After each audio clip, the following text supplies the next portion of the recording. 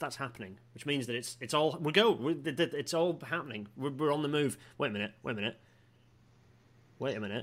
I'm going to mute Here you he until. is. It's Dr. David Turner.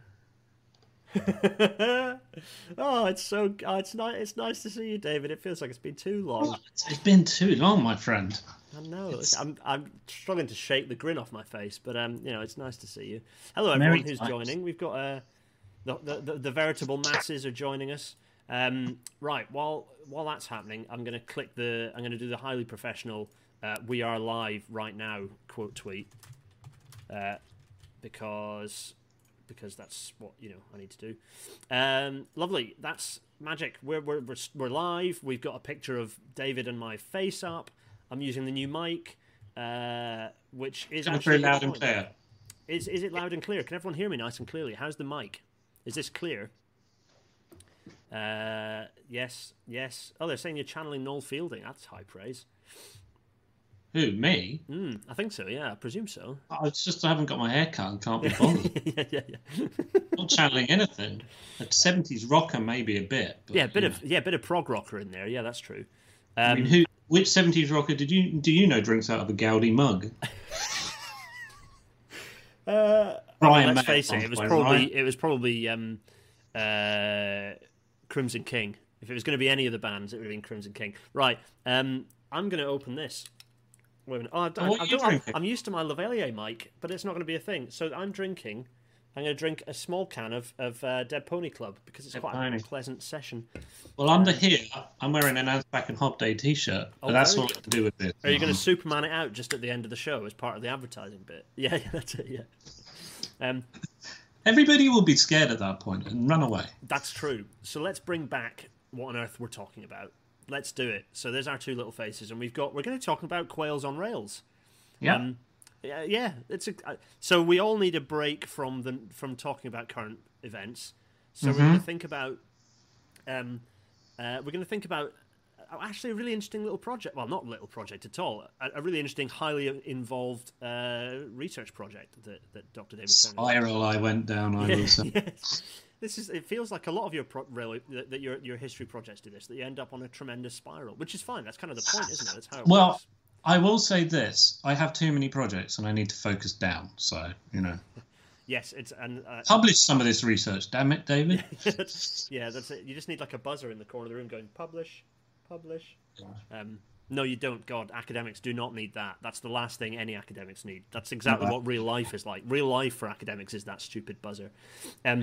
Anyway, remember, if you're in the chat, at me and I shall ask questions. Yes, good. Just in case, so for all the moderators who didn't realise they were moderators and are now moderators, the rules are, there are no rules, just if people are being spammy and not very nice, which to be fair is basically 0 people ever in the Railnatter chat. We have a lovely chat, but just in case it does happen, do your worst, but play nice. Right, so, you know what? Let's do the intro. Let's kick off the intro and then we can get cracking. Ladies and gentlemen, and boys and girls, and everyone, in fact, not just ladies and gentlemen, but everyone, welcome to Railnatter.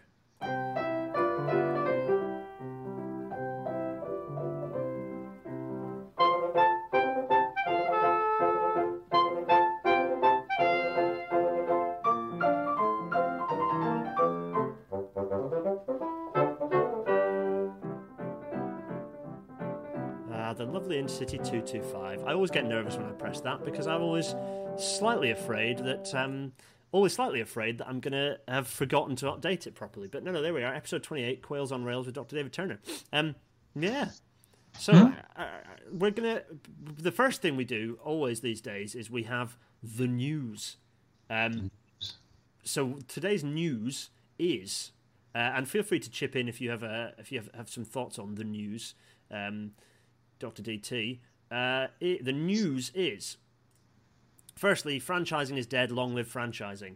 It's interesting because this is a slide I put in like one of the earliest Railnatters because franchising I basically predicted that franchising would die and it would never come back, and that prediction has come true because the government has announced that it's the end of franchising. Apart from the strange legal loophole, which is the fact that even though they're going to be concessions, they are still actually legally franchises because they haven't changed the legislation yet.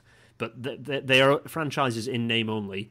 Currently, they're like a weird emergency situation where the government is paying companies 1.5% over the top of their operating costs as profit. That's it. That's all they get. And then they run the service. But that's going to basically be the model going forwards. So, yeah, a lot of people were like, can you explain this, please? And so I'm hopefully explaining it now fairly succinctly because obviously it's not a dedicated chat rail natter for this yet. Well, you see, I haven't. I've been 1 week till term. I haven't really been. I've heard it happen, but thank you for explaining it to me. I mean, yeah. Yeah, franchising was dying before, wasn't it? This is a trend in transport history. Something big happens and it accelerates pre-existing processes. You know, merger was being talked about before 1923, and so it's typical railway history, I think. And it happens with echoes, I think. Yeah, it's happened with a bit of a whimper rather than a big bang, which is sort of which perhaps is a little different to previous situations, but it's very much like, as you say, the writing's been on the wall for franchises for a long time before COVID.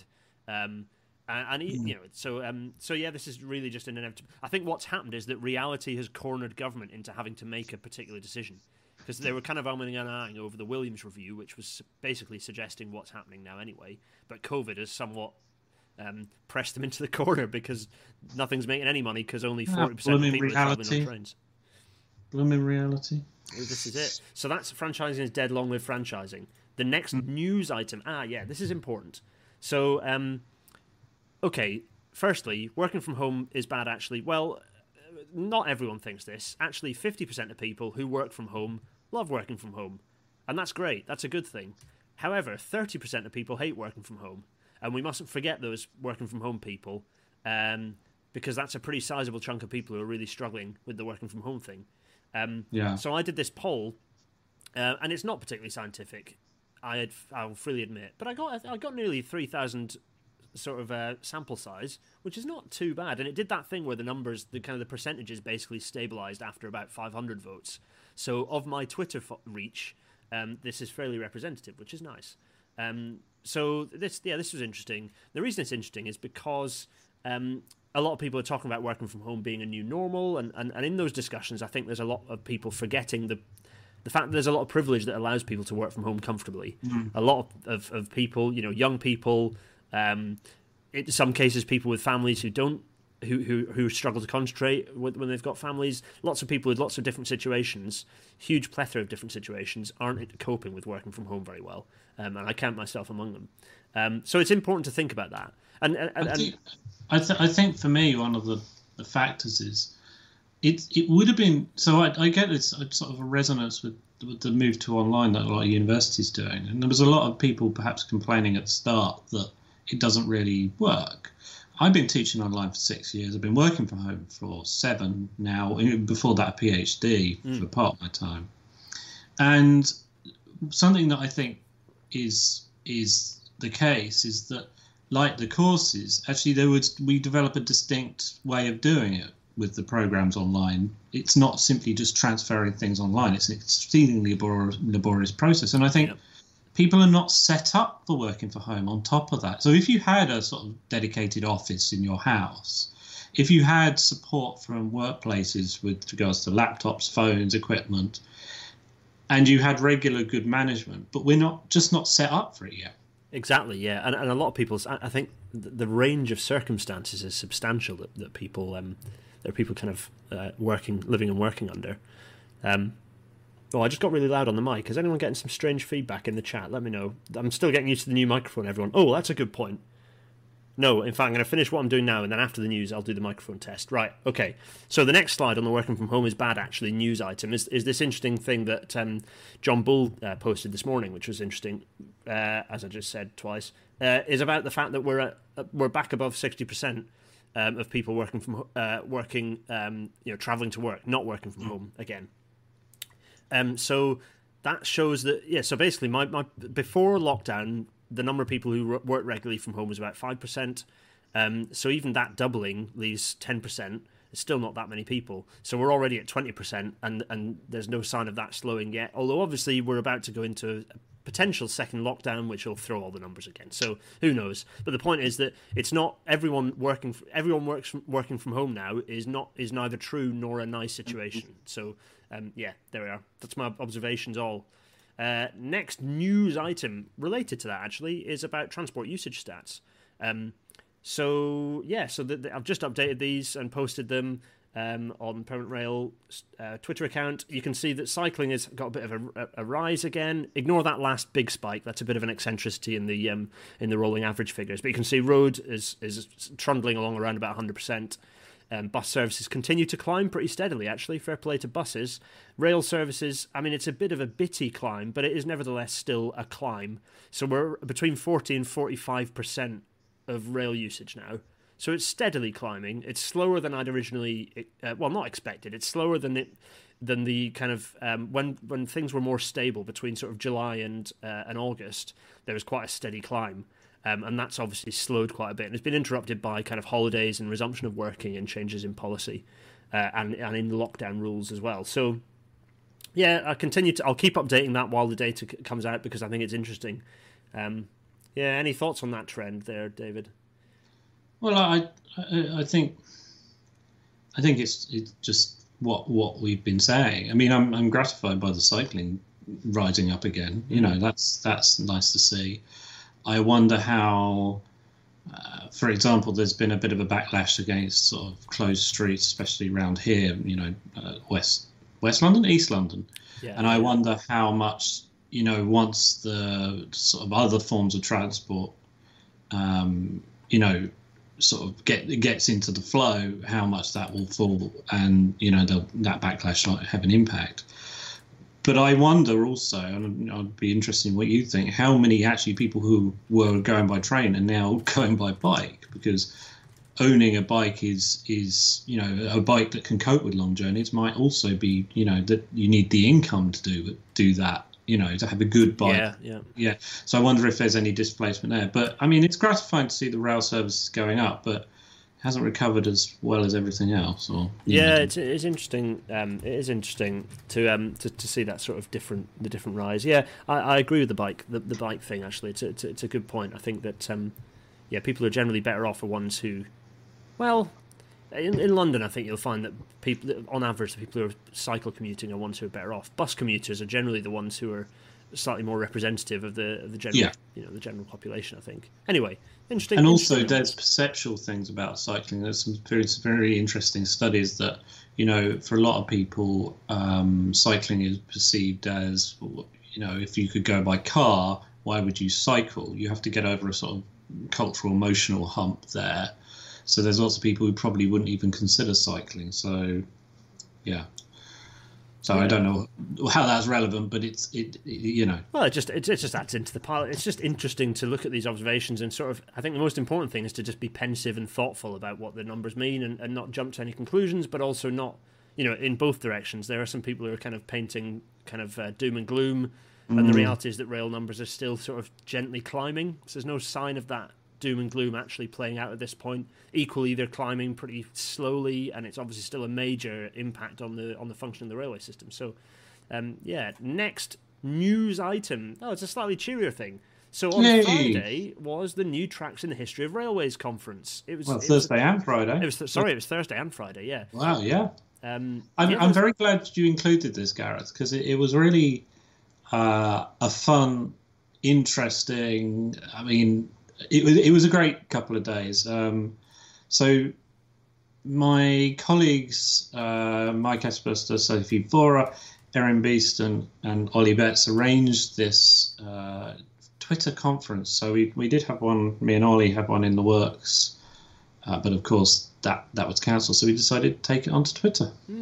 And it was tremendous. There was all sorts of a huge range of different topics, lots of pictures, lots of really interesting pictures of which this is one.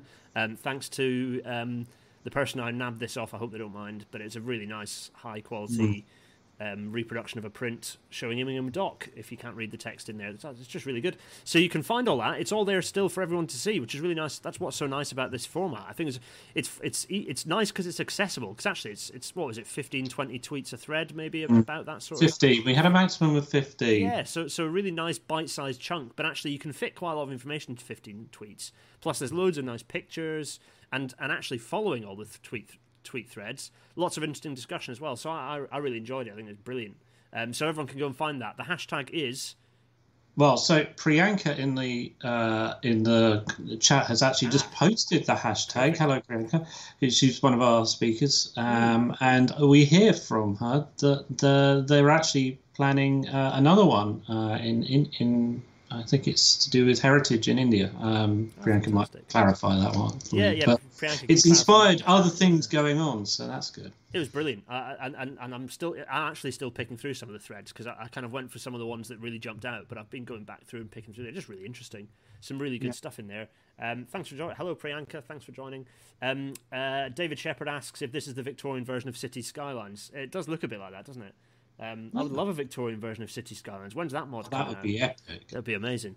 Right, there's lots of good chat about working patterns as well. There's good stuff in the chat there. Some really interesting observations about people who are enjoying working from home, and others who are struggling with it. Yeah, lots of really good stuff in there. Right, quails. It's quail time. Right, before we do quail time, I'm going to do a quick test. Everyone who is on the chat, I've currently got my mic on top of my desk, but with a foam slice to stop it being vibrated by my computer. So can you tell the difference between what I'm saying just now and what I'm now saying? Have you noticed any difference in the chat? Tell us if there's any difference to my sound. David, have you heard a difference? Can you hear a difference at all? No, it sounds good to me, man. Yeah, I don't think I've noticed a difference. I might be able to get away without having foam, basically. Yeah, it doesn't look too bad. Right, perfect. Okay, if people are upset, let me know in the chat. Anyway, quails. So, quails. Dr. David Turner, why... So I'm going to put this slide up. Tell us about why on earth did quails become a thing that you now know a huge amount about? More than I ever thought in my life I would know about. So I'm a researcher in railway history, transport history, and as people know from if you haven't yet, go back and look at my piece on, piece Gareth and I did with beer. Oh, yes, do that. I am interested in many different things. I'm researching marketing, supply chains, and other things as well. And I got interested. So I teach a MA in Railway Studies, a 3-year MA. The students are starting next week. So hello to any of my students who are watching. Hello to some of my new students and my old students, whatever. But I teach that, but I'm more towards moving towards supply chains and different transport multimodal, because I actually think supply chains are a very good way of exploring both the Victorian economy, things like demand. The supply chain connects so much when you think about it. It connects consumption, it connects transport, it connects things like hygiene and health, it connects environment, as we'll see. And, well, Gareth, the next photo, I think explains it. Everyone can hear me put my beer on the table, which is nice. Oh, yeah, good stuff. This picture's great. So, yeah. This is a picture that was published, and we're all right for copyright because, we're commenting on it. Yeah. This was a picture that was published in Railway Magazine, and I think about 1913. And it turns up in other books as well, so I don't think it was the Railway Magazines anyway. But I looked at this, and I thought, well, what is going on here? So this was a series of 2 photographs. One was to do with milk. And this is quails being unloaded at King's Cross Depot in like 1912, 13, 14. And I was just like, quails? I do not know anything about quails. Yeah. I have no idea they were bought by rail. I have no idea where they come from, where they went. So, of course, I'm big on the 19th century newspapers online. And I thought, I'm big on it, but, I'm very keen to use it. So I did a bit of searching. And suddenly this flower bloomed into a better term is a crazy drain of history, because I started at the top and I went down and down and down, drain deeper and deeper and deeper and deeper until the point where hopefully I'm going to have something published with my colleague Thomas Spain, who also works on supply chains. We're going to have something published either late this year or early next year on supply chains and governance. So that's how I came to Quails, because I think actually looking at a discrete supply chain, a sort of very self-contained supply chain, doesn't have a manufacturing process in it. It's not like beer where you have 4 ingredients and they have to be processed into into beer. Quail is a singular supply chain that you can actually follow and look at and change how it got shaped and twisted and turned over the decades. So it just became something I thought, oh, that's interesting, and here we are talking about Quail.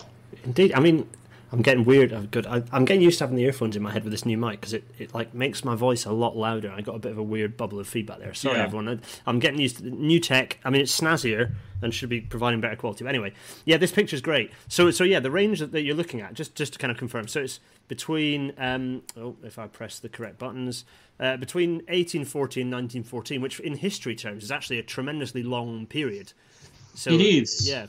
I mean, the earlier periods I don't know so much about, because it's quite hard when you've got these obscure trades to really find everything you want. I'm picking up from scraps. My research is scraps, so you'll find a line here, a small article there. There's one file in the National Archives on this that doesn't actually tell you a great deal.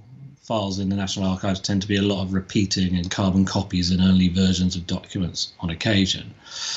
So it is a very scrappy project in some sense, but I think I've moulded it into something that really tells an interesting story that connects with environmentalism, consumption, transport being a key dimension.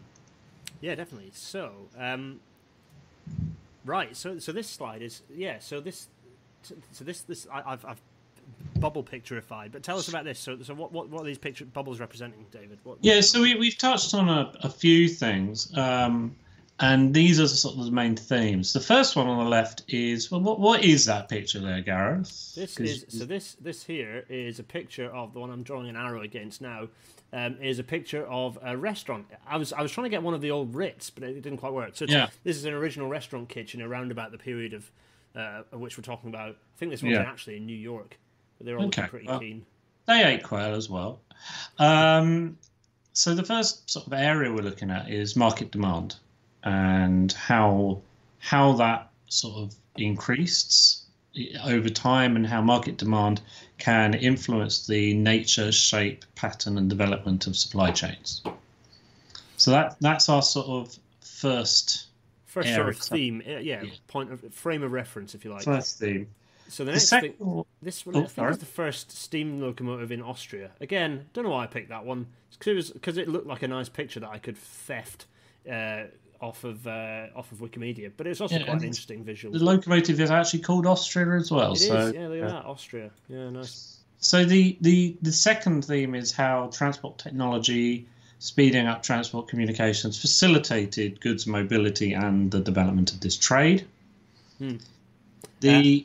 This one, what's going on here? Well, we all know where this horrible place is. That's a high class bar in London. Yeah, that's it. Hopefully it will be at some point. That's what I'm hoping. Move the whole thing up to Birmingham. That's what I say. Anyway, this is the House of Commons. But actually, this is really an allegory for all state governmental. This is connecting for a lot. This is that state actors,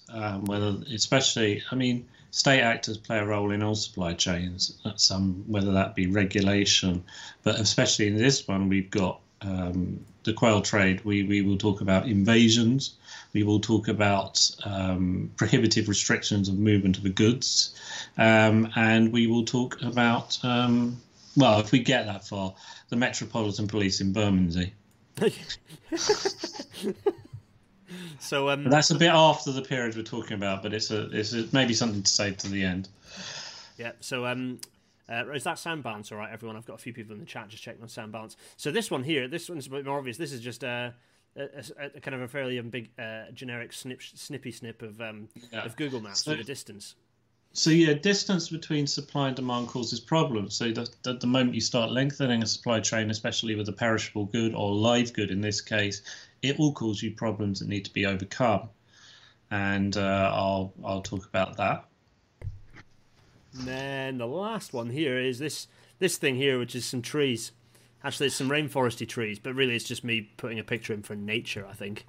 Yeah, and I think my final theme is that nature is especially in food, nature is a sort of ever-present force that we try and overcome, we try and shape, but it is always there, and we'll talk about how that is so.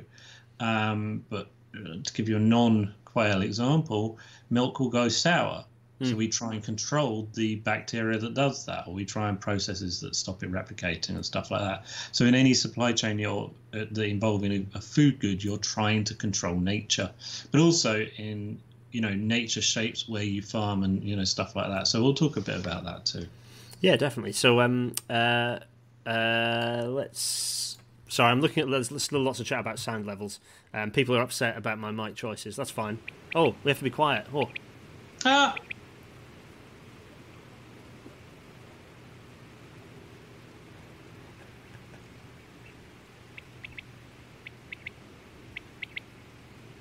Did everyone hear that? That's the sound of a quail. Type in the chat if you heard the quail sound. There we go, nice picture of a quail and had audio. This is how high tech we're getting in Railnatter. I've started introducing sound effects. There was a description of the quail sound, and it was called "Wet My Lips." It was just like, if it's on a play, I'll go for that. Yeah. It's like sounds smacking into each other. Rocks smacking into each other gives that sort of approximate sound.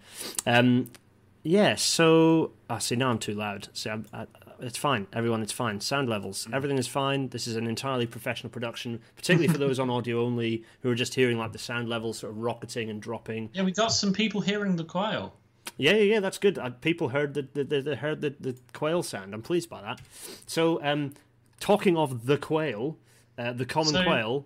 What's his Latin name? Can anyone on the chat go for the Latin name? Oh. What? Any? Can you remember the Latin name of the? I cannot. Coturnix. Common European quail. Yeah. And this is I mean, you put a map up there, and this sort of goes to the heart of what shape a major shaper of the supply chain and the nature of it. And we don't really get on there the sort of the migratory patterns, but I think this is more modern. I think it. I'm not sure, but it definitely is. So it's possibly slightly different to the patterns that we've seen in the period we're talking. Yeah, you've got resident and breeding areas, non-breeding areas, but what essentially happens is the bird migrated from the north of Europe in about April, May time. Went south for the winter and then returned later in the year.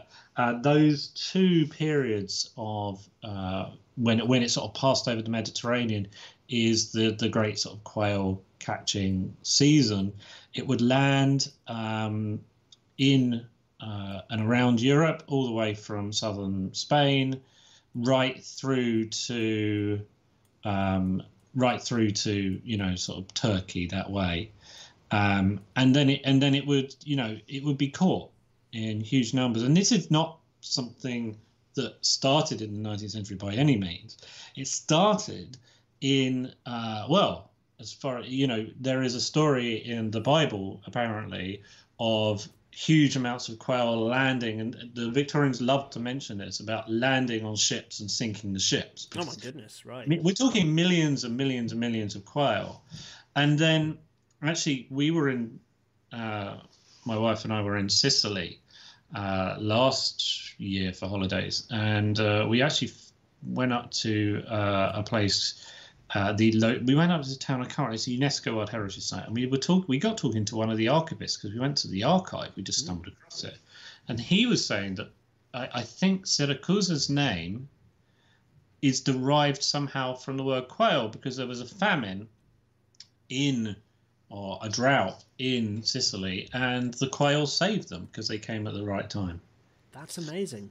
So the quail is part of not just the food culture of the Mediterranean area, it's part of the broader social, broader culture. It's a part of it around the Mediterranean. But by the mid-19th century, you've got plenty of quail being caught in the Med. Yeah, so and here is a picture of said quails being nabbed, I think. Yeah, so they had these massive nets that were up around the Mediterranean. And I think, Gareth, you've got the quote, haven't you? These are the nets here. You can see the nets. Yeah. So, I've got the quote. Yeah. I'll flick forward to the quote and then I'll go back. So this is a quote that's from the bottom of this picture. You can see, everyone. I'm going to read this out. I'm going to read it out in my best Victorian voice. Wait a minute. Or maybe I should do a David Attenborough. Wait a minute. Anyway, blinded decoy quail are placed in a large cage, often as many as 60 or 70 together, and the cage is placed on a platform elevated by poles about 7 or 8 feet from the ground in the centre of the netted part. These decoys call, making a noise like a man knocking 2 stones together, and the quails in passage hear it and are attracted to the spot. Yeah, I can't remember which way. Well, good reading there, Gareth. Thank you. Top stuff. I can't remember which way round it was, but in terms of, I think it was the male quail that arrived first, and they were the ones that were blinded, and then they attracted the female quails. Yeah. But you get scenes around this, like this, all around the Mediterranean, and I'm just looking at my notes here. But you get, in 1850s, in 1 year they might take about 150,000 quail. God, good grief. So this person here is absolutely laying into the quails. You can see there's just a scattered debris of quails that person has obliterated. It's nice. You would walk around the bazaars and the markets, and you'd find them on sale at quite cheap prices. So, but it was quite a harvest. It was a large amount of food that was flying towards you. So I mean. I suppose this is like on a level of industrial food collection. It looks more like fishing than poultry farming at this point, right? Absolutely, it's epic. So I forgot. There's the RIP. I put a little RIP coffin there for the quails because let's face it. At this point, there's like a missing paragraph here, which is at which point we obliterate and bash the quails until their life ekes from their tiny little foul bodies. But I think a point here that should be sort of stressed is there was no in the 1850s, only 50s. They're not thinking there's a shortage of supply. This isn't denting the population, at that point. Especially given most of the consumption was local. You get local quail as well who live there all year round. So in the 1840s and 50s, there's a sense that there's a lot of quail. Yeah. So. Yeah, kind of like fishing stocks now. So that's so there we go. So, and there's another nice picture of some quails there. Oh yeah. Just hello quails. These ones have all been caught and are about to be consumed. No, I've no idea. That's just a nice picture of some quails. Right. Okay. So talking of which, we're converting these lovely quails into this lovely dish. Tell us about this. This is actually 2 separate things, I think here. Yeah. So on the right, we've got to keep the train theme. On the left, this is the London North Western Railway menu, first class menu, I think, from 1905, and it's got aspic of quail. On the right, this is from Mrs. Beeton. So, and as the point I'm making here is demand from about the 1840s in Britain, demand is on the rise, and it's very much an elite food. In the sort of mid-century, it's eaten by the rich, the wealthy. It's not common. It's not found in Britain very much. People would shoot them in Britain when they were in Britain, and we'll talk about how that changes because there were lots of quails could be shot quite easily in the mid-century. I get the sense, and as I say, I'm picking this up from bits, so these might change, but some of this might change. But by the late 19th century and into the Edwardian period, it's turning up in Mrs. Beeton. So Mrs. Beeton, for those as you don't know, was a cookbook for the household, and it was purchased by middle class people, and this is an image of a recipe that involves quail. So you get that distinct shift from something that's being sold in the elite butchers of Edinburgh to being sold en masse, in London. In the food markets and the flesh markets in London. Yeah, exactly.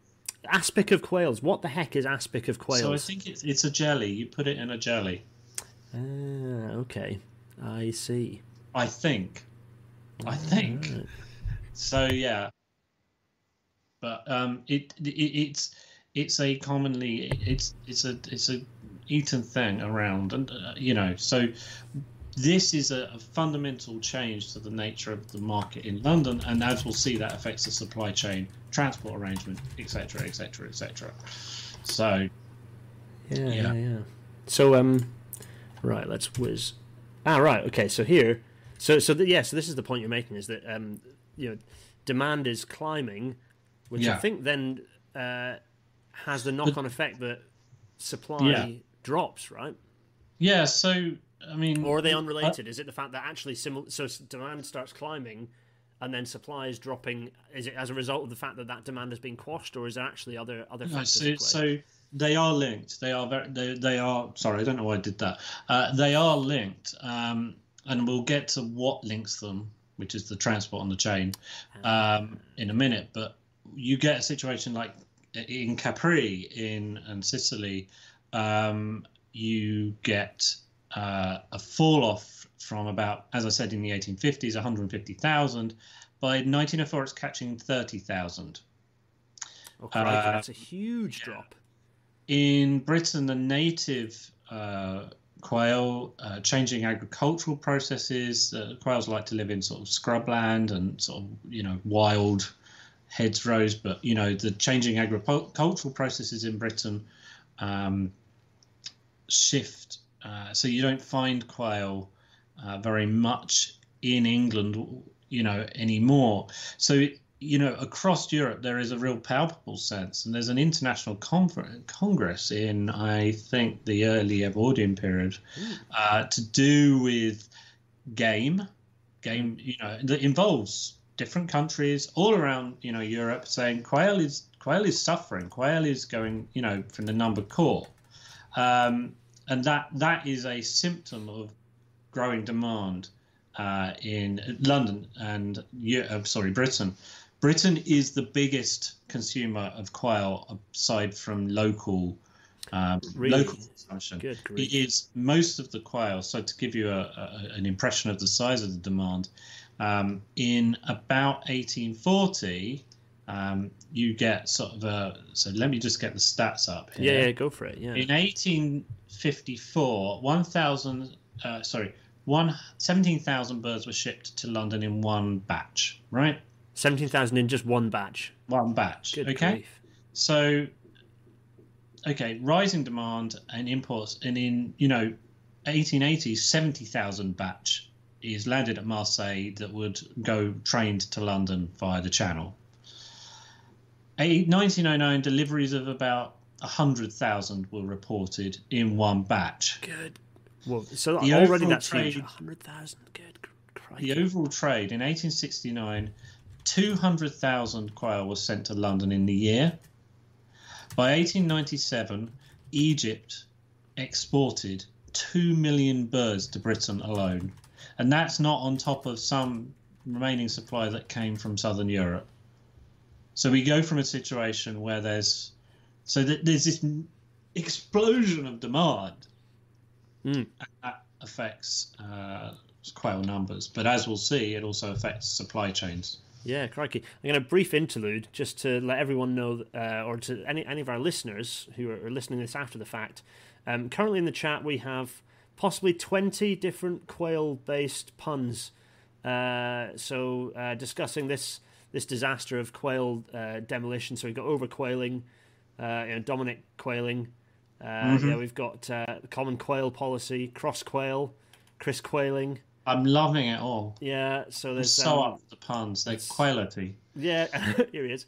British Quailways. Yeah, it's just relentless. Yeah, this is quite something. It'll spoil the net. Yeah, please do British Quail in Rail Alphabet 2 is what Richard Smith is asking me. Yeah, all right. So, anyway, as ever, the chat brings us all joy. Right. Anyway, so yeah, so okay, so I think I can see where this. So perhaps previously, before you had mechanization of transport, there wouldn't perhaps have been as direct a connection between supply and demand, or at least it would have been more locally driven, right? I think you do get that sort of sense. Quail could be shot in Britain many times of the year, in the British Isles, and it's it's not. I mean, it's an elite food, but you don't get that sort. I mean, I don't really have an answer why consumption grew. I think it's maybe aspirational. Maybe it becomes common. It becomes like a regular foodstuff. So, but definitely before this period and the improvements in transport that allow and facilitate that trade, especially to reduce the cost of transport. Yeah, I was going to say the cost for the consumer presumably is driven by supply to an extent. So it's almost self-fulfilling. As you had a few more people buying it, the costs started coming down as prospective. Presumably, they'll have prospective merchants bringing a lot in with a lower price, with the intention of pushing it, and then that cycles. And transport links as well, transport links and speed, and we'll talk a bit. Yeah. So the next slide is right. Okay. So 2 maps on the screen. So tell us what's going on here. I'll draw some arrows. Yeah, the first one is from I think that's sort of 1840s, 50s. Let me just get where my numbers are. So we've got a situation where actually a lot of quail was sourced from Northern Europe. They were shipped. We've got reports of them coming across on the Southeastern Railways liners into London. They didn't travel far. The transport requirements were not great. The number of interfaces across that was small. You might get sort of a capturer, a merchant, a import merchant, maybe a broker, but I'm not sure. I will confess not to be totally au fait with the structure of whether there's a factor involved as well. Somebody would extend credit and whatnot. But fundamentally, the number of interfaces is small. So that's the 1840s, 50s. Move forward, and I think that's more towards the 1880s. It's longer, so what you can see there is a lot of quail came from Messina, which is just where Sicily meets the mainland of Italy. They would be shipped up to Marseille, go across France, and then they would reach the Channel and cross. There might be other routes. Those are the only ones I've found. As you can see, there are some very thin lines. I've got some accounts of quail coming from Egypt. British interests in Egypt start rising before the 1880s, and there's small supplies of quail coming from that part of Europe, but generally the bulk is coming from the south of Italy. So that's about sort of the measure of it when about 200,000 birds were coming in. Crikey! So actually, I see a little thin line coming from Turkey as well there. But coming from Turkey, coming from Cyprus actually. Yeah, but I think the thing to sort of consider here is, you've got a small supply chain. The rail networks aren't particularly developed. In the first one particularly, you get a sense that, the low administrative demands, low risk factors, short supply chains, to administer this isn't a great trial. In the second one, in the 1880s, the transport allows a greater geographical scope to be touched. It allows to encompass more. Trains can get across, Europe pretty quickly. Enables barriers to overcome the bird's natural processes. So when you start extending a supply chain with a live animal, you put the risk of death higher. But if you can reduce the speed, reduce the length of time and the speed of delivery, that risk, you don't lose goods. And one of the interesting points is actually the birds were caught, sent to London, and then fattened. Really? So they were travelling live and then being fattened in London? Yeah, I should say this is all live transfer. This is not. Because it keeps them fresh, right? It keeps them fresh, but the also most fresh you can keep an animal is alive. Yeah, well, indeed. I mean, there was a case, and I need to pin this down, that it's sometimes of the year quail were sent to Paris and fattened there because actually once they got to London, they died in the atmosphere of London in certain times of the year. I think that's to do with smog and whatever. But one of the things is that, the virtue for the trader of fattening them at destination is that if they die in transit, they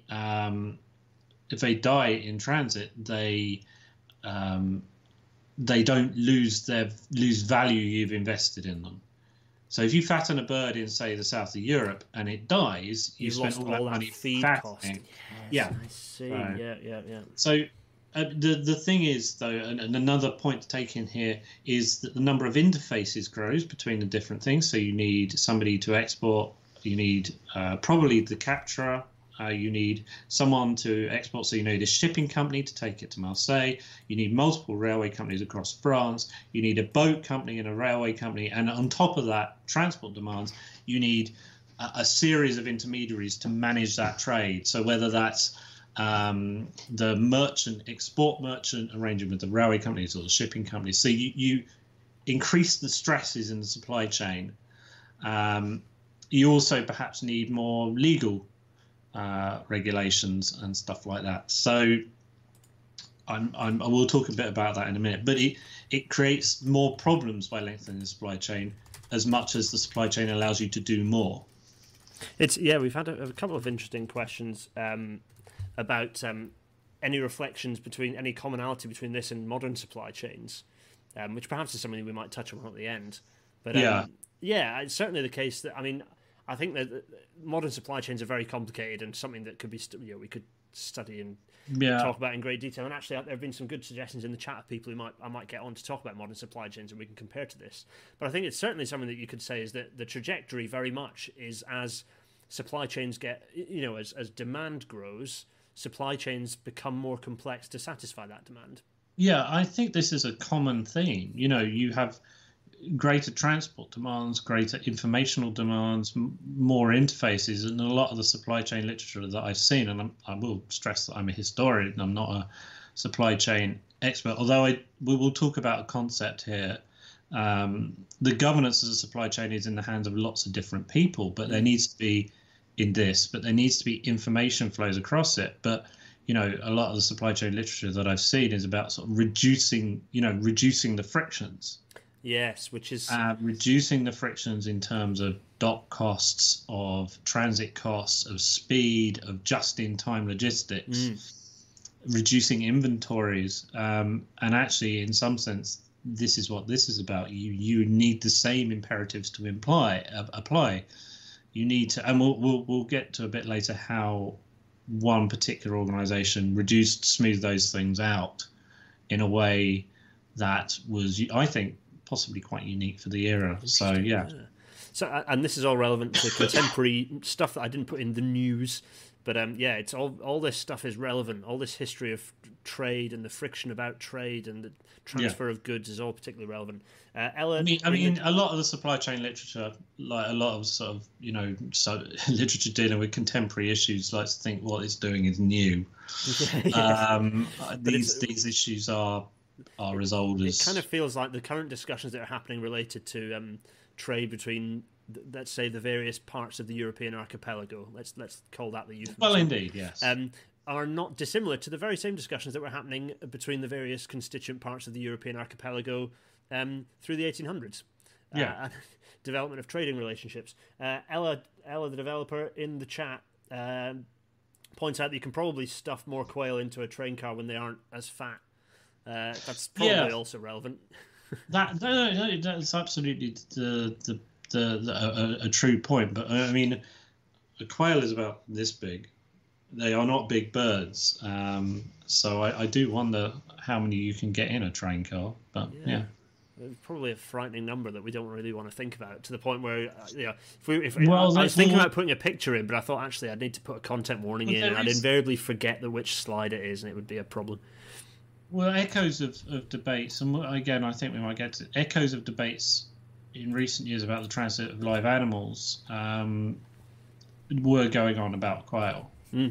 Depending on who you asked, they would tell you what percentage died, and they would all be different. So some accounts say 40% of birds in transit died. The importers said about 5%.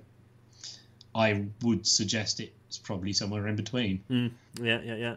So I brought your lovely face in there so everyone can be reminded of what we look like respectively. My moustache is looking really scrappy. We have a picture here of what was presumably not a new building, but it's a building. This is a postcard, I think, or kind of a print from the late 1800s of a barracks in Egypt. I think it was a barracks along the Nile near Cairo, actually. So, yeah. The reason I put this up is because Britain went in or actually, so in the lead up to, right, so 1880, what is it, 1882? Is that right? Yeah. Britain invades Egypt and takes, it's complex, but it's part of the Ottoman Empire, and it remains part of the Ottoman Empire, but occupied. I think I've got that until right. 1914, yeah. So until the First later World War, on, because basically everyone declared war on the Ottoman Empire. So Britain maybe. But so essentially, So 1882 was because I think the country had been investing lots of foreign capital on the basis that the country would grow. Huge infrastructure, civil engineering projects, the canal, the Suez Canal is one, the dams, all these investments that subsequently didn't create the return that these financial investors, i.e., European investors, imperial investors, had expected, and so they bailed the country out on the basis that they could then occupy it. I think France and Britain collectively invaded. I think it was like a joint effort, I believe. Yeah. I mean, again, this is an area I need to look into in a bit more depth. But one of the things you do get after the invasion is a sort of growth in investment, still continuing a trend from before, and it sort of sets it up for a new phase of the quail trade. So if we can go on to so if we whiz on to the next, we've got a couple of quotes from the consul. Oh yes. Yeah. So you got the first one. Shall I read these out? Wait a minute. Yeah. So this is from the consul, which means I suppose it's some sort of. I'm going to insult huge numbers of people now. It's some probably guffawing inbred person who's super rich and like 13th or 15th in line to the throne or something. But in fairness, they're moaning about bird cruelty. So here we go. This trade is one which does not commend itself to any true sportsman or lover of birds. It is slowly but surely reducing the number of quails which annually visit Egypt, and is the cause of many acts of cruelty to these birds. That's 1899. That was me doing a voice. There we go. And then so that was in 1899, and then in 1904 they're almost getting more vigorous in their complaint. Let's assume it's the same chap. The proposal to afford some protection to insectivorous birds is one which should evoke the sympathy of all who are interested in agriculture in this country. There can be no doubt that their destruction has been hurtful to agricultural interests. So there are two interesting reports. So the first thing I'll say, actually, there is a report, I think in the 1890s, from the French in North Africa, along the coast, I think in Tunisia. And it basically says that there's a famine in Tunisia. And one of the reasons, it's a locust plague, destroys the crops. Part of the reason, or part of the suggestion, is that one of the reasons is that the declining number of quail that would ordinarily eat the locusts had an impact on that. And this is no doubt what the 1904 report is discussing. It's hurtful to agriculture. These birds are insectivorous. They are eating the insects that preserve the crop. So you've got a sort of a trade here that is consuming thousands, millions of birds each year. 1897, as we say, 2 million are exported from Egypt. That is impacting on local traders and local people, to the point in some places that we've got hunger. Yeah.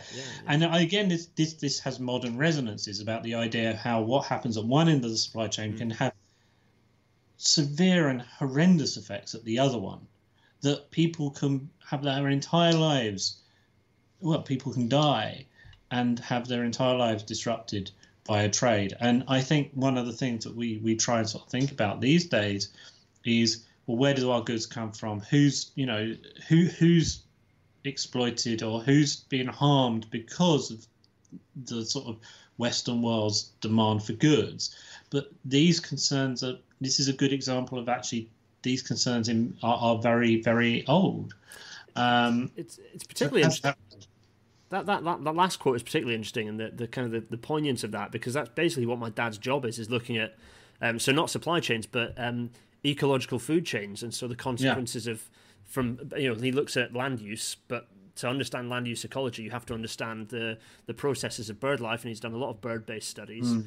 He's a bit of a bird brain, but also he's an entomologist, so he looks at the insects, and because the reality is that insects have a huge influence on agriculture and on, they're both pollinators, but they're also pests. So, it's interesting it's fascinating for my, it's interesting seeing that sort of understanding of land use ecology being discussed in 1904. So, I might be one I'll bring up with Eco Pete. It'd be interesting to see. Yeah, it's particularly interesting. Very interesting. Yeah, so the reaction to this is in Europe.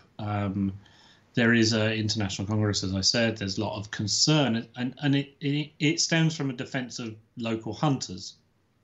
In like France, I need to pin down the details on this, but France bans the movement of live quail across its territory. Other countries do too. They actually form a pact with Germany, if you can believe it, at this time to stop the movement of live quail. I'm not sure how far that broke down. I think it broke down by the First World War. But there are moves in Europe to protect quail stocks to some degree. The British, there's another consular report. So what happens in Egypt is that they ban the capture of quails along the coastline and in certain areas around the coast. And those are the Egyptian authorities. I don't think it's the sort of central government central authority in London, but it changes the supply chain again.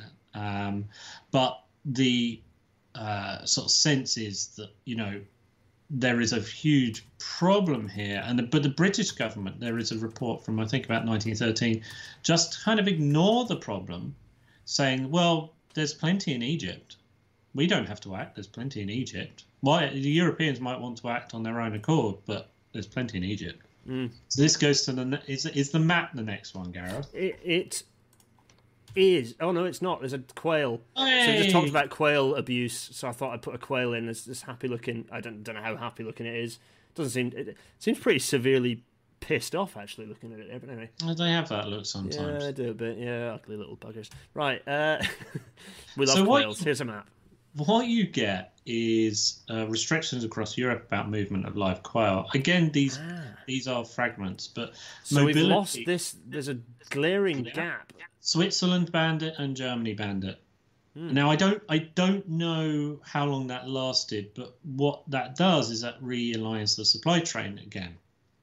So you've got this supply chain. So the supply chain as it's described in 1913 is that quail are captured by the locals in the Nile Valley and Delta. They are delivered to trading stations that are then forwarded to the Egyptian state railways. And there's a part of me that quite clearly needs to get to Egypt to look at the files of the Egyptian state railway to see what they were relation. Then what they were involved, or sort of how much, but they were these trading stations. And then they were forwarded to Alexandria, where they went to a warehouse. Then a ship of the Prince Line moved them all the way to the Manchester Ship Canal, Prince line. So one of the things that also happens in this period is that there are more routes to the Eastern Mediterranean by shipping lines. The Prince line develops its routes to Egypt. They are moved to the Manchester Ship Canal. They are then moved down by the Great Northern Railway from Manchester into King's Cross, and that goes back to the first picture I showed, where they are unloaded at King's Cross and put into a warehouse for fattening. Now, the special arrangements, there were attendants. So what you do is you extend the supply chain, you increase the risk factors via distance. So there are attendants with the birds all the way from Alexandria down to London. There are special coops sort of made up so that they're kept level. There is also speedy ships. The train that the Great Northern Railway in Britain puts on is an express train that is getting special clearance, because this only happens like a few times a year. So it's not like all the while. It's not like, I don't know how many times it happens, but those periods of, peak demand. Express trains are special trains that are specially fitted up. So you've got an entire system there that is geared specially to this trade to reduce the risk factors and increase the speed. And one of the things that does happen, and I'm not entirely sure, is you get the emergence of something called the Egyptian Quail Syndicate. The Quail Syndicate. So all the puns in the chat, that's it. The literal Egyptian Quail Syndicate exists. Yeah. So this is an Egyptian-based company created by, I'm not entirely sure, I think it's like British expats living in Egypt. And what they do is, as I mentioned, as you increase the break, the points at which there's frictions and break points, both administrative and transport. But the syndicate has arrangements with the Egyptian State Railways. It has arrangements with Prince Line. It owns or hires at least the warehousing in London and in Alexandria. It has a special arrangement with the Great Northern Railway for that train, and it also, once the birds have been fattened, redistributes the birds throughout Britain. London is still one of the major markets, but it has a complete dominance. And the report from the government in 1911, 12, 13, can't remember off the top of my head, says that this company has dominated the trade. So basically, where previously you had lots of different traders, its need to overcome all those has basically, all the problems of a lengthening supply chain has pushed out everybody else. Yeah, so you've ended up with this massive monopolization of the supply chain. That's interesting, yeah. Indeed, and I think one of the things we're talking about governance is actually its governance allows it to do that, because it takes up a quite unique place in the supply chain, because it's a dominant place. It can corner the market. And actually, I've looked at quail prices. It's very laborious, and there is a magazine in the British Library called it's something like the Game and Fish Trades Gazette. Great reading for game and fish trades enthusiasts. But it lists the prices at London markets, and what happens is I see a steady decline as the syndicate. So the syndicate actually started around the time that it was three businesses that came together to form this syndicate. And it's as mythical and as hard to find out about as its name suggests. Not mythical, but you know what I mean. Yeah, it sounds almost like cult-like, or like some sort of conspiracy theory, yeah. But it starts about 1882, so I think just around the time of the invasion. And as its prominence grows, it actually, you can see the prices rise up and then decline. It gluts the market. So by 1913, I think the consular report says, actually, not the consular report, the British government report says, now they're restricting supply to keep prices high. So they have got this market completely tied up. So that's what happened. So we've had a few interesting questions, actually, and apologies if you sort of touched on it, but it's interesting observation. So both from Matt Reed and from Ella Developer, Matt was asking why did they ship them into Liverpool rather than into London directly? And Ella asked a similar question, but asked why they didn't ship them into Bristol and then send them up the GWR. Now, is it about rates or is it about harbour availability? What do you reckon? Yeah, I mean, there's a great comment paper by PJ Kane, who's an economic historian, and he looks at sort of rates and transit and stuff like that in Britain. I think the thing about Britain is you can't see it as like directness and how, because the railway companies would compete for the best. They would compete for the traffic. So your company looking for a grain traffic from coming in from the United States and a vast amount. So Britain is importing huge volumes by the end of the 19th century of goods. Like for a good example, 1/3 of hops used in British beer in the late Victorian period comes from the United States, Austria, wherever. I couldn't tell you about the actual proportion, but most British food comes in from overseas by the end of the Victorian or Edwardian period, or a very high proportion. But you can't see Britain as, sort of the end of the supply chain where the closest route will work, because the two railway companies say the Great Eastern might compete with the Great Northern or the Northwestern for the traffic coming in from the United States. The London Docks was also competing against different docks, which were frequently owned. So I think distance is not a factor here. The other thing about Bristol is Bristol's not particularly a major harbour, port at this point. Liverpool, Southampton and London are the main ones. Liverpool, of course, has got the long historic so in the 18th century, of course, two major ports involved in the slave economy. Liverpool overtakes Bristol in the mid 18th century, and Liverpool becomes this major port. Portsmouth is developed by the London South Western Railway. The Port of London itself is a massive port, again involved in the slave economy from the 18th century, but also a huge mixture of other bits and pieces. As well, absolutely. Yeah. But I think and there are other ports around the nation, but these were the main ones. And the Manchester Ship Canal was built to take traffic off railways and various things. So it's another player in the transport. Yeah, it's interesting to think of canals competing successfully with the railways, but the Manchester Ship Canal certainly did, because it got rid of an interchange, right? Yeah, and the Prince Line ships went right up into the canal. There was a special sort of unloading for the quail. So I hope that answers the question. Good questions, folks. Thanks everyone. The chat's gone absolutely crazy because often it does. People are talking about all sorts of things. Let's not talk too much about Discord because there'll be a lot of people hoping to ask questions. So thanks everyone. Right, next slide. I'm conscious of time as well. We've blitzed it. It's 10 past 8. Yeah. Whoops. So there you have a Prince Line ship.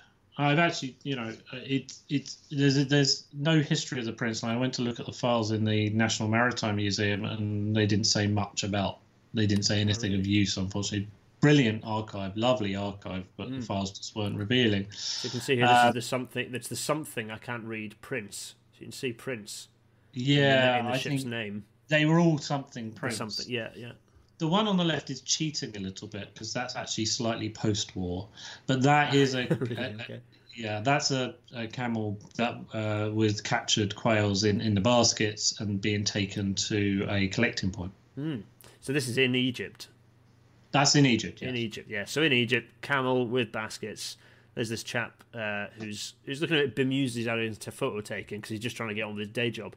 And then this rather stout-looking vessel, actually. This one, a kind of a mid-sized merchant vessel. It's ocean-going, but it's not a huge tanker-sized thing. But it's a pretty hefty for the era, probably a pretty hefty. I did read a complaint from 1904 that a Prince Line ship they took passengers as well. Oh, really? Okay, yeah. And they ate a lot of quail on the journey, and this person was complaining that on the ships there was a sort of foul smell of quail detritus. So, oh really? Yeah. So the next image is more railway themed. This is a rail natter after all. Quails being unloaded in coops coops on the train. Yeah. A few heads, little quail heads here. Yeah, you can see them. Yeah, a few quail heads. There are quail head.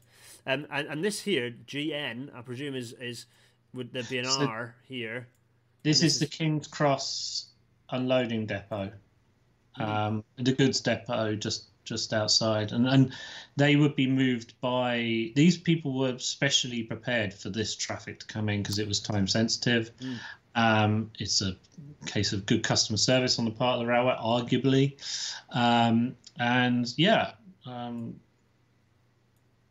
I'm circling all the little quails out in spot. I don't know. Yeah, you can see their little heads. Yeah, little heads poking out. These chaps, presumably the supervisor here with his bowler. Supervisor, foreman, yeah. I think they'd just be sort of porters or, yeah. Yeah, these chaps are their porters. Yeah, so, yeah, they're getting busy with moving. I mean, presumably there'd have been a veritable sort of regiment of people. Yeah. For the volume of live quails arriving to then. I mean, where were they fattened up? Were they fattened up in warehouses in warehouses the city? At King's Cross. So they literally. It was actually at King's Cross. Crikey. Yeah. Crikey. So again, it's that specialist arrangements for it. Yeah, that doesn't bear thinking about really. What was going on, what the conditions would have been like in those warehouses, and to remind us of what the conditions were. Here's a quail just scuffing around in the dirt. That's not a European quail. It isn't. No, it's one of the other. Part of the family.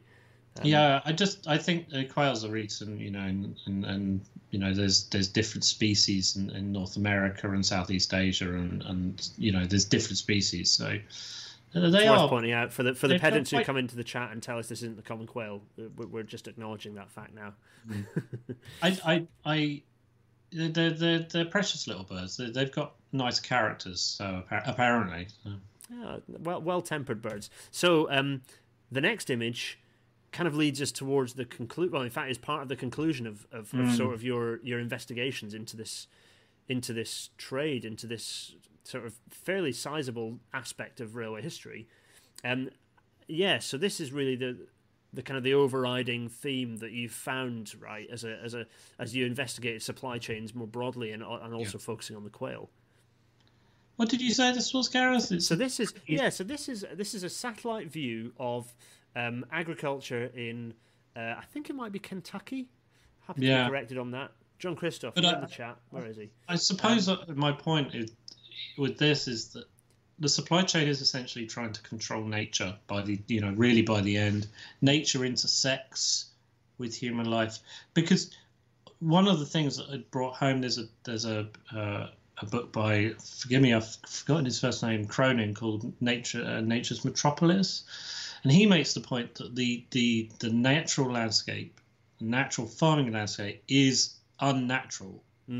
We might like to present spaces of sort of green and pleasant land in Britain as the natural environment, but actually farming is not natural. The farming environment is as industrialized as a factory in many places, and nature will appear and influence how we try and control food supplies, and with the quail, nature is at its core, because we got the migratory patterns, we have the declining numbers, then we have the necessary we have the attempts to try and control the bird's health, and actually, as I said to you earlier, there's concern over the quail, and the syndicate actually get people from the Royal Society.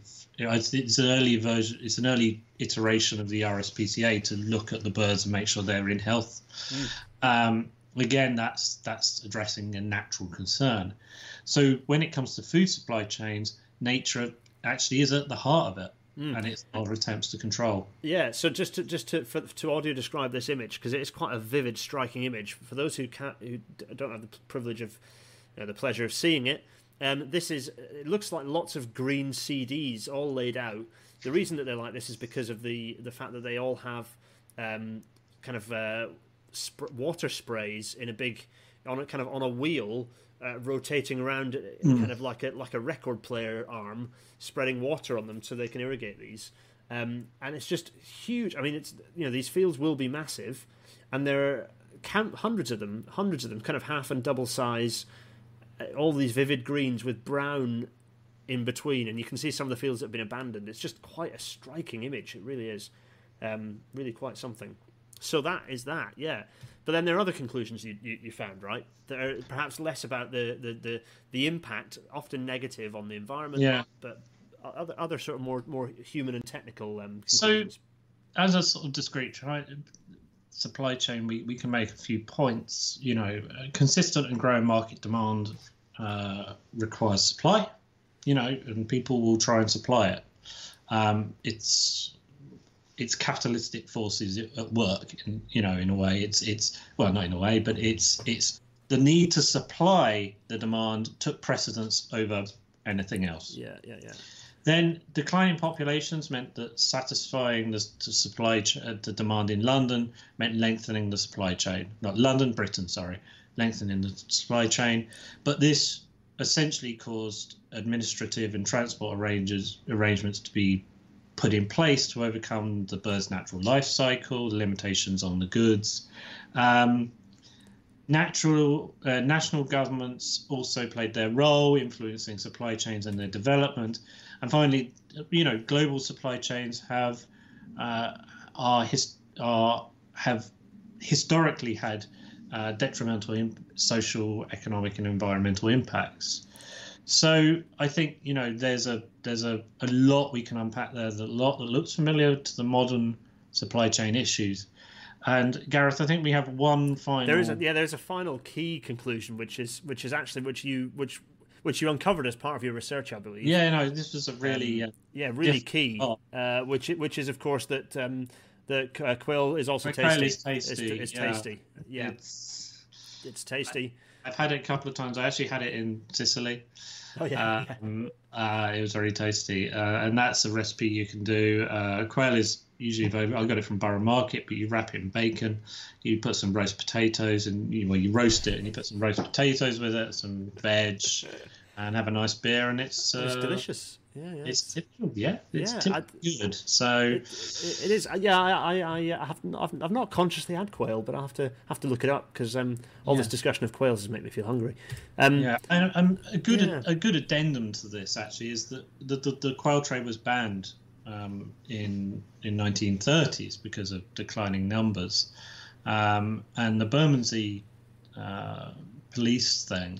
The Bermondsey Police. Right, I think it was the RSPCA, or again another iteration previously, is that they wrote to the Bermondsey police asking them to go along to Hayes Galleria, Hayes Galleria, Hayes Dock, to go and see if people were importing them illegally. And were they? I don't know. The Metropolitan Police report didn't say. I think but the average rate of the Bermondsey Police went up by several pounds after that period. But quails on the side. We're not anyone who's a descendant of Bermondsey Police. That was meant in jest. I'm sure you were not. I'm sure they weren't all bent coppers. Yeah. The other interesting sort of thing is that actually quail capture numbers go up directly after the First World War. But, and I might need to go back to the sources because I don't actually work in this period, but they were banned, the trade was banned in Italy. And the reason was, during the wars, the reason was because Mussolini was a bird lover and he heard about it and he put a stop to it. Oh, really? Oh, but you get these very fawning articles in the 1930s. One particular article I'm thinking of, and said, it shows how effective a dictatorship can be in solving problems. And you're just dear. Oh dear. So that kind of leads in. So I think Matthew, is it yourself who asked this question? I'm going to trace up.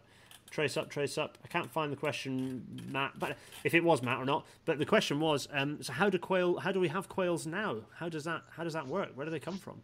So Oh, I also said they tried freezing them after the First World War. Oh, really? Freeze import. Quails today are probably you're going to be if you get them from a butcher's, you're going to be eating farmed American quail. The ones, although the ones in the picture came from France, actually, that's just an import. But yeah, that if you eat them today, that's where you're getting them from. They're now farmed. And I don't know what's changed. Maybe it's just that the American quail is a hardier variety, and there were some minor imports, but of that. But yeah, I presume the whole lot the whole supply chain is entirely industrialized at that point. So you don't. It's not that you're impacting on a natural. You're influencing a natural food chain at that point. It's just that you're creating creatures simply to eat them. John Christoph points out that quail is indeed tasty. So people agreeing with that. Some discussion about the chlorination levels of imported quail. Let's not go there. Yeah, well, that is the quail. I think it's a really. I mean, there's all sorts of interesting stuff there about supply chains, and actually, there's a huge amount of that you can learn about supply chains more broadly from looking at this period and this particular product. I think it's great. Are you doing any? Oh, well, let's get your face back. Let's bring David back alongside me. There we go. That's nice. Are you has any additional stuff come off this, or are you is it still an active project, or have you kind of drawn a bow under it? Where is it? So I've got a sort of speculative piece with as I said, my colleague Thomas Spain, who works on 20th century supply chains in food, supply chains in Britain. It's a sort of theoretical piece, sort of talking about governance, and actually governance is important to look at in supply chains in a historical sense, and it can open up all these questions about regulation and environment and stuff like that. And it's a good way to go. It is an active project, but it's not a. It's one I come back to when I have a sort when of you hour spot something. Yeah. It's not a main project for me. It's a sort of hobby project. But it's not urgent because it's not urgent in my life at the moment. I've got other things I've got to work on, and no doubt, I'll come on and talk about those at some point. But it's just something. It's just interesting, isn't it? It will hopefully turn into a journal article, whether that takes 1, 2, or 3, 10 years. But it's so biddy to find evidence. Yeah. It's trawling newspapers. It's the odd reference in an archive. It's not like having a railway company archive. Yeah, where you can just 100 files. It's difficult. Yeah. So I mean, we've run it. What time is it? It's not too bad. 1:22. I mean, we've done worse. I think, David. I think we've done worse before. Yeah. But no, that was Well, I'll tell you, let's hammer through let's hammer through the end, the kind of the closing remarks before we bring each other back for our final thing. So, in terms of podcasts, we're available. Rail Natter is now available on all good podcasting platforms, and we're soon going to be on another one as well. Actually, probably by next week. As you might have noticed, if you follow podcasting news, which I certainly do not, I have people who do that for me, who are in the chat right now. Lots. Yeah, so while I'm doing this bit, ask your questions, and then we'll come to questions at the end, everyone. So type your questions in while I do the blurb. So, all your favourite things. So to everyone who's following this in audio only, I can only apologise. Hopefully it was interesting. Hopefully there were suitable sound effects and beer noises and quail chirps and so on. Patreon, yes.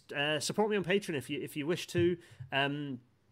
All I can say is that you get to choose things and be one of my producers. There is a Discord channel now with people providing me with much advice and recommendations. So thanks to all those people on here now. Also, you get sneaky peeks, and also you get asked inane questions by me. So if that's what you're into, then so be it. And that's also that leads on to the fact there is a Discord channel. David, I have no idea what a Discord channel is, or Discord server, sorry, but it exists, and there are 200 people on it.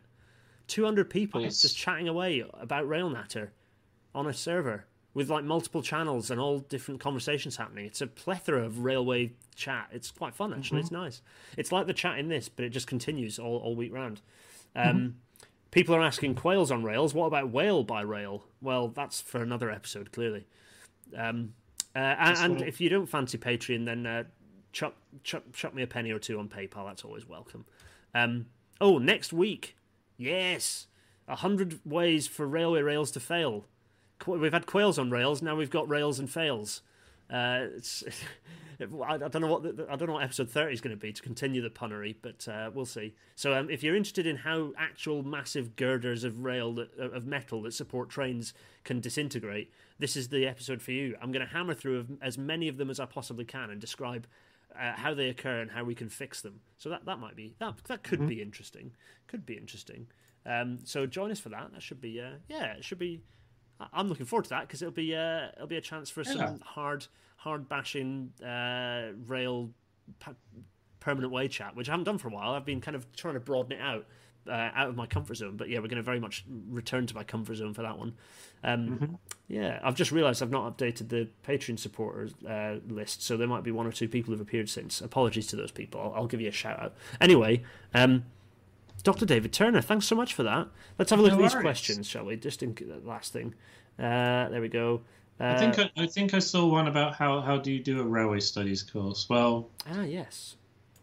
I might have missed it, but I'm going to tell you. You email or you search on Google railway studies, University of York. It's a full MA, and all the details are there. So. And there are lots of people on Twitter who heartily recommend it. There are loads of people who've done it and love it, and it's great. I haven't, that's because I've never quite found the time. But actually, I maybe I ought to at some point. You don't count as a real railway person if you don't do. We got a real community going there amongst the students, and we got 40+ students at any one time. So it's a sizable chunk, isn't it? It's a hefty chunk. So Hoyerman points out that they've seen fascinating accounts of the transport of live fish to London by train in specially designed trolleys that use the movement of the train to oxygenate that water for the fish.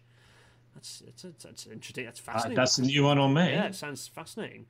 There we go. Yeah. So Pete Johnson's pointing out you flowers from Scilly or crayfish from Malig. Yeah, that's it. I was going to hit langoustine from the northwest of Scotland, which I had some of over the weekend actually because I was in Oban. Langoustine, lovely.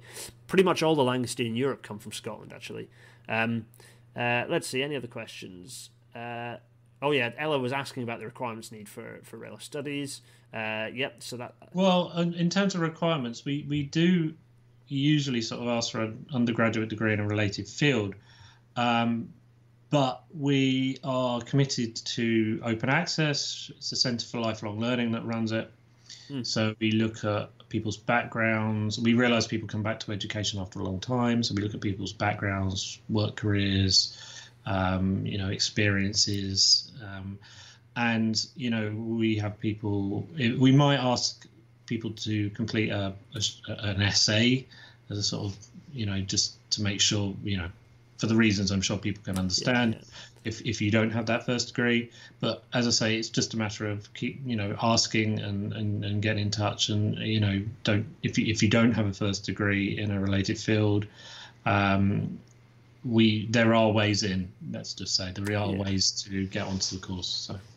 We've got a lot of people interested at the weird and wacky agricultural products transported by rail. So David Shepherd is talking about the fact the Metropolitan line had special train carriages to stop milk getting churned into butter. That's quite interesting. Jeremy Zorek is making a reference that I spotted in a Well There's Your Problem podcast recently, which is where the South Brooklyn Railway tried to transport a dead whale from the harbour to Coney Island, and it did not fit through one of the tunnels. Right, okay. Yeah. I mean, Coney Island is famously an island, so you'd expect, why didn't they just put it on a barge and get it to Coney Island in barge? But there we go. That's Justin Rosniak's shtick, so I'm not going to say any more on that. Anyway, David, that's been brilliant. I'm not going to take up any more of your time, and I'm conscious that we're approaching the hour and a half mark. Everyone, thanks so much for joining, and David, that was great. I had such a nice, it's a lovely. Yeah, well, I hope everybody sort of learned something. It is a subject that I just thought to myself. Sorry, I'm looking at the feed a bit here, but it's a subject I thought to myself, people don't know about it, but everybody comes away a bit surprised. Yeah, it is. It's a deeply interesting little nugget of. It's great, and as you say, it intersects lots of real history, lots of other history kind of disciplines all intersect in this. Yeah, And thank you for inviting me on, Gareth, because I think everybody should applaud the fact you're on episode 28 and how this is a great thing. Oh, well, I don't know how it survived this long. I didn't think the format Well, had this many legs to sustain it, but it's still going. building a community is an achievement, and it's such a wonderful thing you're doing here, Gareth. So I think you should be proud of yourself. So It's the people who watch and the people who come on as guests who make this show what it is. So thanks to all the viewers out there. You're brilliant. Thanks to Patreon supporters, and thanks to the regular guests on the show, particularly Dr. David Turner, who's this is your third appearance, right? yeah, Yeah. Not your last either. There's so much more. People are really eager for you to get into the Discord, but I'm going to let you make that. That's David is an incredibly busy person, and the Discord is go and eat scary. something, I'm afraid. Yeah. Not also, I need to go. So people are asking me. I haven't had my dinner yet, so I also need to do that. Anyway, right. Enough of this chat. This is for all the people who are listening to this in podcast form on their commute. They're just like, I don't care about your dinner. I just want to. It's finished now. Stop talking. Well, okay, we will stop talking. That's been Dr. David. That's been Dr. David Turner, and there is. And I've been. We should have rehearsed this, David. And I've been Gareth Dennis, and this has been Rail Natter. Thank you so much, everyone. Cheerio. Bye, everybody. Cheerio.